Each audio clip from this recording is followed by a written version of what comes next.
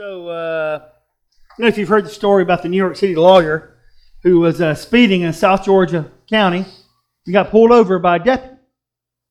And he got pulled over because he ran through a stop sign. Now, I don't know if I'm not even going to ask for a show of hands if you've ever rolled through a stop sign, because there's 3 stop signs in Screven County I haven't stopped at yet.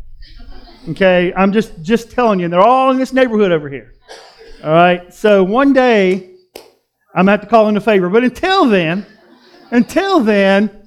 and so he's caught by this deputy, sees him and pulls him over. And this New York City lawyer, he's so much smarter than any hick deputy, right? So he's going to prove a point, and he's going to have some fun with this guy. Because even though he knows he's dead to rights, he knows what he did, he knows it was wrong. So the police officer walks up and says, "License, registration, please." Guy says, "What did I do wrong?" Says, "You didn't come to a complete stop at the stop sign. License, registration, please." Well, what's the difference? Well, the difference is the law says you have to come to a complete stop. License and registration, please. To which the lawyer said, "But I slowed down. Nobody was coming. No one was hurt. There was no harm. So why do I get a ticket?" To which the deputy said, he's getting a little irritated, because the law says when you come to a stop sign, you have to come to a complete stop. You didn't come to a complete stop. License and registration, please. So this goes on for a while. So finally the lawyer says, "Hey, look, I tell you what. You like games?" The guy says, "I like games," and says, "Let's play a game. If you can show me the legal difference in stopping and slowing down, not only will I give you a ticket, I will pay triple the amount in court." To which the deputy says, "Done. I'll take that." Says, "All right." And he says, "Would you please get out of the car?" So he goes, "Sure." He gets out of the car, and he says, "Would you stand against the car?" And he does. He pulls out his nightstick and he starts to beat him with it. And he says, "I tell you what, do you want me to stop or do you want me to slow down?" You see, we know that there's a difference in stopping and slowing down. And if ever you've tried to have that argument with a policeman at a stop sign, you know the difference in the law and what we want the law to be. Because what we want to do is we want to be in the law to our circumstances. I know a guy who's always complaining about police officers, and he always says, if they were out chasing real criminals, they would, and not worried about speeders, to which I always say, if you slow down, they could chase real criminals. Because what we want to do is we want to kind of manipulate the law to fit our circumstances. And sometimes, when it comes to our view of God, we want to manipulate our view of God dependent on our circumstances. Sometimes we need God to be something to us, we think we do, that the Bible doesn't identify Him to be. Sometimes we have these misconceptions about who God is. And so we've been talking about that for the past few weeks, this idea of discovering who God is. And in the Bible, there's 19 names given for God. One of those is His given name. The other are descriptive names. We've talked about a few of them the past few weeks. We're going to finish this series today. We've talked about that He has a given name. We've talked about a name. The name Abba is a deeply personal name. It tells us that God wants to have a personal relationship with us. He does it not from afar, a deeply personal relationship. We understand that He is the God who provides. He's the one who sees everything. He's the one who's all-sufficient. And the thing we need to understand about God is whenever we need whatever we need, He provides exactly that. Nothing less and never anything more. Sometimes we get so caught up in our needs that we just, I need this, and God gives us what we need, but we kind of start arguing with God because it's not what we think that we need. And so today we're going to close this series out. We're going to look at one more picture of who God is. The Bible identifies Him as Yahweh Rapha, who is the God who heals. Now, we are introduced to the God who heals in the book of Exodus. So let me tell you what's going on before we get started. So the Israelites have spent 450 years in Egypt. They spent most of them in slavery. They're now free because God sent 10 plagues and decimated Egypt. He decimated them economically. He decimated their army. He decimated their government. He decimated Egypt. Egypt would never be the world power that it was at that point in time. At that point in time, they were the most powerful country on the planet. And God said, not anymore. And they never recovered from it. To this day, Egypt has never recovered from what God did to them way back in the day when He sent 10 plagues. And so then the Israelites leave, 2 million. The Egyptian army chases them into the desert. The people start moaning and groaning about God. We'd be better off going back and being slaves, because that's all they know. But God delivers them, splits the Red Sea, not the Sea of Reeds, not a lake, not a pond, the Red Sea. We'll talk about that one of these days. And He splits the Red Sea, and the Israelites walk across. The army of Egyptians chase them. He closes the waters in and destroys their army. So the Israelites have seen God deliver them from Egypt. They've seen God fight battles for them. They saw God split an ocean. But they still are a tad on the fickle side. So in Exodus chapter 15, beginning in verse 22, we are just days removed from the parting of the Red Sea. We're just days. They camp for a couple of days, and then they go wandering for 3 days. And that's where we're going to pick the story up.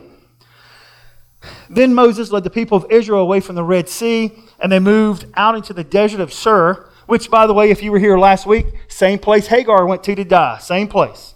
They always end up in the same place. They traveled in the desert for 3 days without finding any water. When they came to the oasis of Marah, the water was too bitter to drink, so they called the place Marah, which means bitter. By the way, if that seems familiar to you, then you know that comes from, you get that from Ruth, when Ruth is supposed to go back and Naomi's going to go back, and she changed her name to Mara because God's been bitter to her and her life is bitter. Well, that's where this comes from.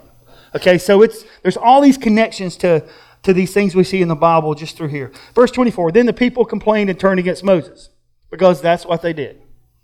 Moses, all he's done is deliver them from slavery, escorted them across the Red Sea, and now they're going to turn on him, right? What are we going to drink? They demanded. So Moses cried out to the Lord for help, and the Lord showed him a piece of wood. Moses threw it into the water, and this made the water good to drink. It was there at Marah that the Lord set before them the following decree as a standard to test your faithfulness. In other words, God came to a point where He says, I'm getting a little tired of this. I'm getting a little tired of this game we're playing. And would play out over the next 40 years. So here's what I'm saying. So y'all hear what I'm saying, okay? So this is the Lord speaking through Moses. He said, if you will listen carefully to the voice of the Lord your God, which is Yahweh Elohim, which, by the way, just for perspective's sake, is exactly how God will identify Himself to Moses in Exodus chapter 20 when He gives him the Ten Commandments. This is another name for God. This is when He says, I'm the Almighty Creator. That's what this means. If you'll listen to the Almighty Creator, that's what He's saying, and do what is right in His sight, obeying His commands and keeping all of His decrees, then, if you'll do what I said, if you'll obey, if you'll follow in bounds, if you'll stay in bounds, then I will not make you suffer any of the diseases I sent on the Egyptians. For I am the Lord who heals, which is translated Yahweh Rapha. And healing is a funny thing, because healing is what we want, right? Now, when I was a kid, I didn't realize my mom was going to be here this week. It kind of worked out really well or badly, depending on your perspective. So when I was a kid, there was this guy on TV named Ernest Ainsley. And he came on Saturday morning, and my brother and I were just infatuated with him. And so there's one day he comes in, and the guy says, if you put your hands on the TV, you'll be healed of whatever it is. And I'm not a big believer in all that. I'm just telling you right now, I don't believe in any of that, but that's between me and the Lord. But my brother and I put our hands on the TV. My dad removed us from the TV forcibly, physically, and not gently. And he said, that's not how we roll in this house. But healing strikes a chord, because healing is what we want. And I'm not talking about faith healer kind of healing. I'm talking about the kind of healing we deal with every day. Healing from our pain, healing from our suffering, healing from our circumstances. Sometimes it is physical healing from, you're sick and you're desperate and you just pray, God, I've done everything. I'm in your hands. And God reveals to us that He is the one who heals. This is what the psalmist says. This is what David says in Psalm 103. Let all that I am praise the Lord. May I never forget the good things He does for me. He forgives all my sins and heals all my diseases. Now, He didn't heal everything. Okay? He in 147, he heals the brokenhearted, bandages their wounds. Here's what I'm saying. When life hangs in the balance, there's one place to turn, and that's Yahweh Rapha, the God who heals. Because here's what I know, and I'll bet you know this too. There are some things 4 ibuprofen can't fix. There are some things a trip to the doctor can't fix. There are some things that people, no matter how well-meaning they are, can't fix. There are things that we face in life that people are incapable of handling. And the only place to turn is to God. Because here's what we all know. Suffering is a real thing. Tragedy is a real thing. Devastating circumstances, a real thing. Some of us are going through some stuff right now, and you know what I'm talking about. And relief cannot be found on this planet. There's only one place to turn. Which honestly should be the first place we turn anyway. And that is to God. And here's the thing. I'll bet you this is, for some of you, this is your story. You've seen God heal someone who is sick. And you've seen God not. You've seen God heal or amend a relationship, and you've seen God not. You've seen God intervene in devastating circumstances and make them better, and you've seen the circumstances not get any better. You've seen God deal with unforeseen tragedy, and we've seen unforeseen tragedies that happen all the time. Just because things work out doesn't mean it was God intervened and made it better, because God intervenes even when things don't work out the way we want. God always intervenes in our life. Always does. This is what we see in the book of Jeremiah. It says this, I will give back your health, and I'll heal your wounds, says the Lord. Matthew 4:24 says this. It's talking about Jesus. News about him, about Jesus, spread as far as Syria because Jesus was going around healing people. Healing diseases and raising the dead and doing all this stuff. And people soon began to bring in to him all who were sick, whatever their sickness or disease, or if they were demon-possessed or epileptic or paralyzed, he healed them all. Here's the deal. We look in the Bible and we see Jesus healed all kinds of people. But if you look in the Bible, Jesus didn't heal everybody. There are 3 recorded resurrections of the dead other than Jesus in the Bible, where he raised the dead. He met a whole lot of other families who lost people. So let me say it again. Sometimes when things don't go the way we want, we think it's because God didn't intervene. The truth is God always intervenes. Sometimes our circumstances change, and sometimes they don't. Sometimes things get better, and sometimes they don't. And here's the deal. Because when it comes to how God heals, how God intervenes in our life, there's a mystery that is not quantifiable. If anyone ever writes a book and says, I figured God out, don't buy the book because every word will be a lie. If anyone ever writes a book and says, I can explain God's love, don't bother. Because it's not quantifiable. There's no explanation for why God moves and why God doesn't. In my life, I've seen God move in amazing ways, and I've seen God move in amazing ways, and sometimes things got really good, and sometimes they didn't. But I always saw God move. Every death is not a tragedy. Every sickness doesn't end in death. There's a mystery to how God heals and the way He moves. And so, we do one of 2 things. Most of us do. One of the things we do is we start, well, maybe I'm the problem. I'm praying and I'm praying and I'm praying. Things aren't getting any better. This relationship's not getting better. I'm trying. I'm working at it. My circumstances aren't getting any better. I'm getting sicker by the minute. So maybe I'm the problem. Right? Been there? Maybe I'm the problem. Maybe I hadn't prayed enough. Maybe I don't pray hard enough. Maybe I don't pray long enough. Maybe my faith isn't strong enough. And if I just pray harder, pray longer, have more faith, things will get better. And so we dive into that world. And sometimes things don't get better. And so we pray harder and we pray longer and we read our Bible more.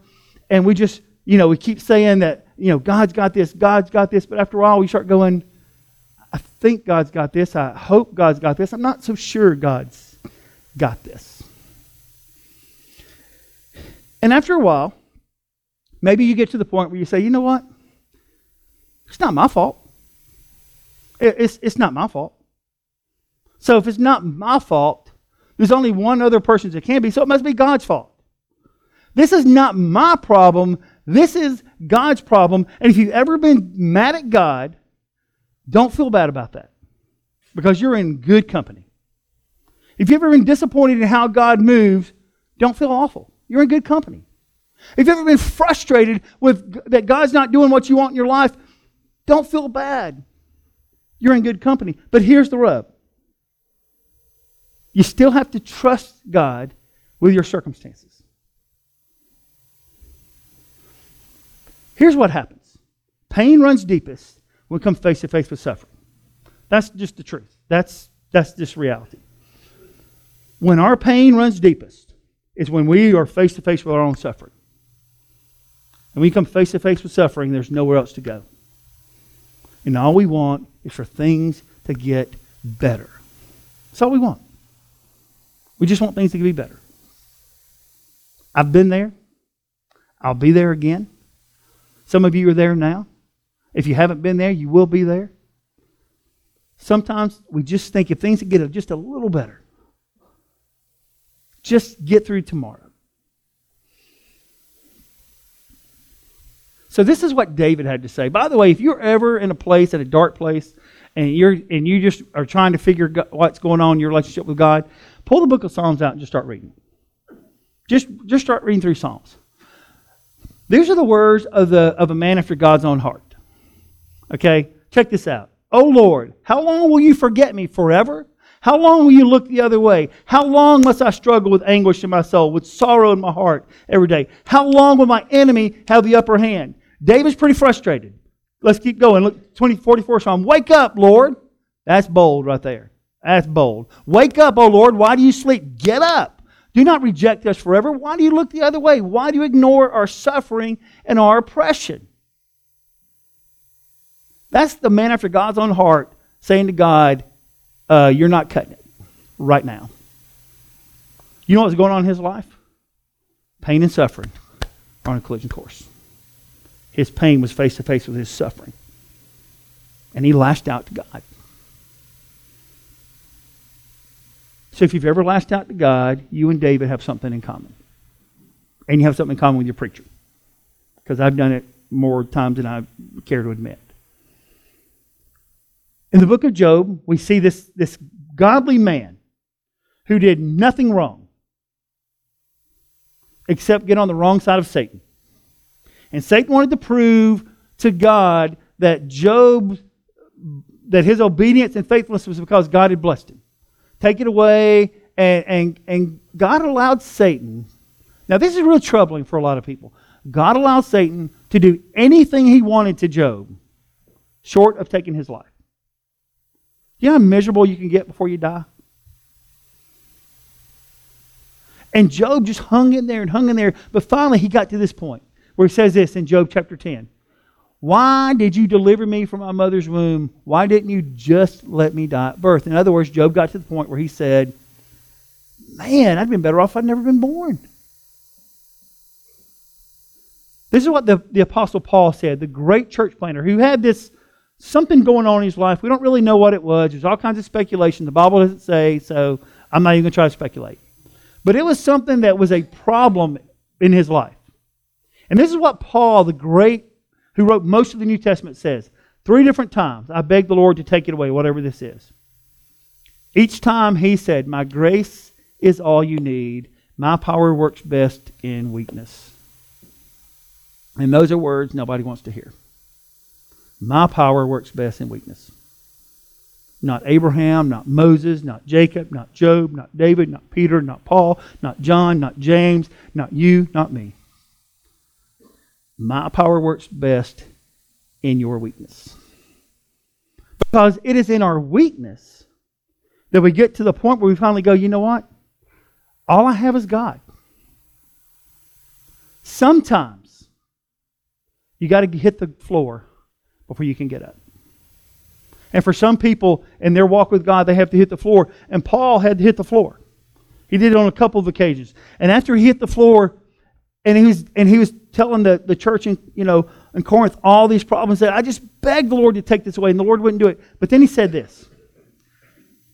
So now I boast, I'm glad to boast about my weakness so that the power of Christ can work through me.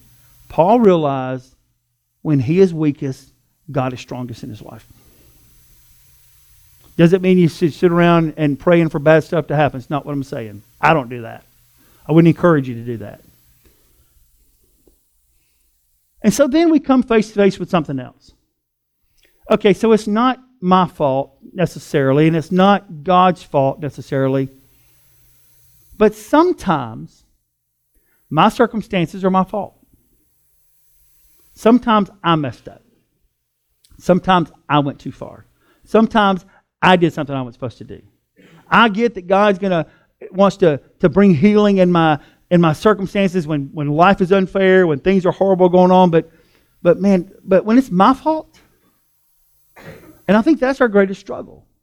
Because the truth is, for most of us, I'm going to guess, for me, I know for a fact, a lot of my suffering is my own fault. It's my fault. Not all of it. A lot. So this is what God said through the prophet Isaiah. When the Israelites had just fallen so far that he was just done. This is what he says in the book of Isaiah, in chapter 57. He says this. You worship your idols with great passion beneath the oaks and under every green tree. You sacrifice your children down the valleys among the jagged rocks in the cliff. Yes, you read that right. Sacrifice your kids. The northern kingdom of Israel had really messed up. Your gods are the smooth stones in the valleys. You worship them with liquid offerings and grain offerings. They, not I, are your inheritance. Do you think all this makes me happy? Verse 7. You have committed adultery on every high mountain. There you have worshipped idols and have been unfaithful to me. God says, through the prophet Isaiah, to the northern kingdom of Israel, you've really messed up bad. You have done unspeakable things. Your misery is all your fault. And it was. Not a single king in the northern kingdom followed the Lord. Not one. Not one. Not a single time were there seasons or years where God was blessing the northern kingdom of Israel because they were faithful. Not a year. Not a season. They spent decades piling into their own misery. And the Lord said through Isaiah, this is all on you. But then he said this. Verse 17 and 18. I was angry, so I punished these greedy people. I withdrew from them, but they kept going on their own stubborn way. In other words, I punished them, I pulled back, and they kept doing what they were going to do. But then he says this, verse 18. I have seen what they do, but I will heal them anyway. Now let that sink in for a second. I have seen all the idiotic stuff you've done. You have rebelled, but I'm still going to heal you. I will heal them anyway. I will lead them. I will comfort those who mourn. So, to the northern kingdom of Israel, who was a cesspool of sin, God said, I'm still with you. I'm still with you. You've turned your back on me. You're in this deep hole, but I'm still with you. So what does it say to us? When we feel like God can't fix what's broken because I broke it. Because it's my fault. The God who heals says, I got you. God wants to heal what's broken in your life. Relationships get broken all the time. God wants to heal them. But guess what? We have to do some work in that. We can't just sit back and wait for God to work. Get sick, God wants to heal you. We've got some things to do. We have doctors. We have things we have to do. God wants to heal. And the ultimate proof of that is when He sent Jesus into the world to die for us. Because it was the only way He could really be healed. Because we had a sin problem. And humanity was headed to hell. But Jesus came so that we could have life in heaven. So we can have forgiveness, so we can have healing, so we can have comfort, so we can have grace, so we can know what hope is. Despite what we have done, Jesus gave his life for us. That's because God is Yahweh Rapha, the God who heals. And in just a moment, we're going to have prayer and we're going to have a decision time. And there are 3 people that have already made a decision to be baptized into Christ this morning. And maybe you're sitting there thinking, you know what? That's what I need. That's I want to be healed. But I've never given myself to Jesus. Do me a favor. Go home wet if you have to. Because it's worth the healing, forgiveness, to know that you will spend eternity with him. Let's pray. Father, we are thankful for your provision, your sufficiency. Grateful that you loved us so much that you want to have this deep personal relationship with us. That you are an immovable mountain. That you see us. When we think no one's paying attention, you're always paying attention. And that's a good thing. And you want to heal what's broken in our life. And what's broken most is caused by sin. And that's why Jesus came into this life. That's why we'll have communion in just a few minutes. Because Jesus came to save us, to fix what has been broken. So Lord, for these courageous people who've decided to surrender themselves to you, we're so thankful for that. For others here today, I pray that maybe they will take that step of faith as well. We ask these things in Jesus' name. Amen. Would you stand?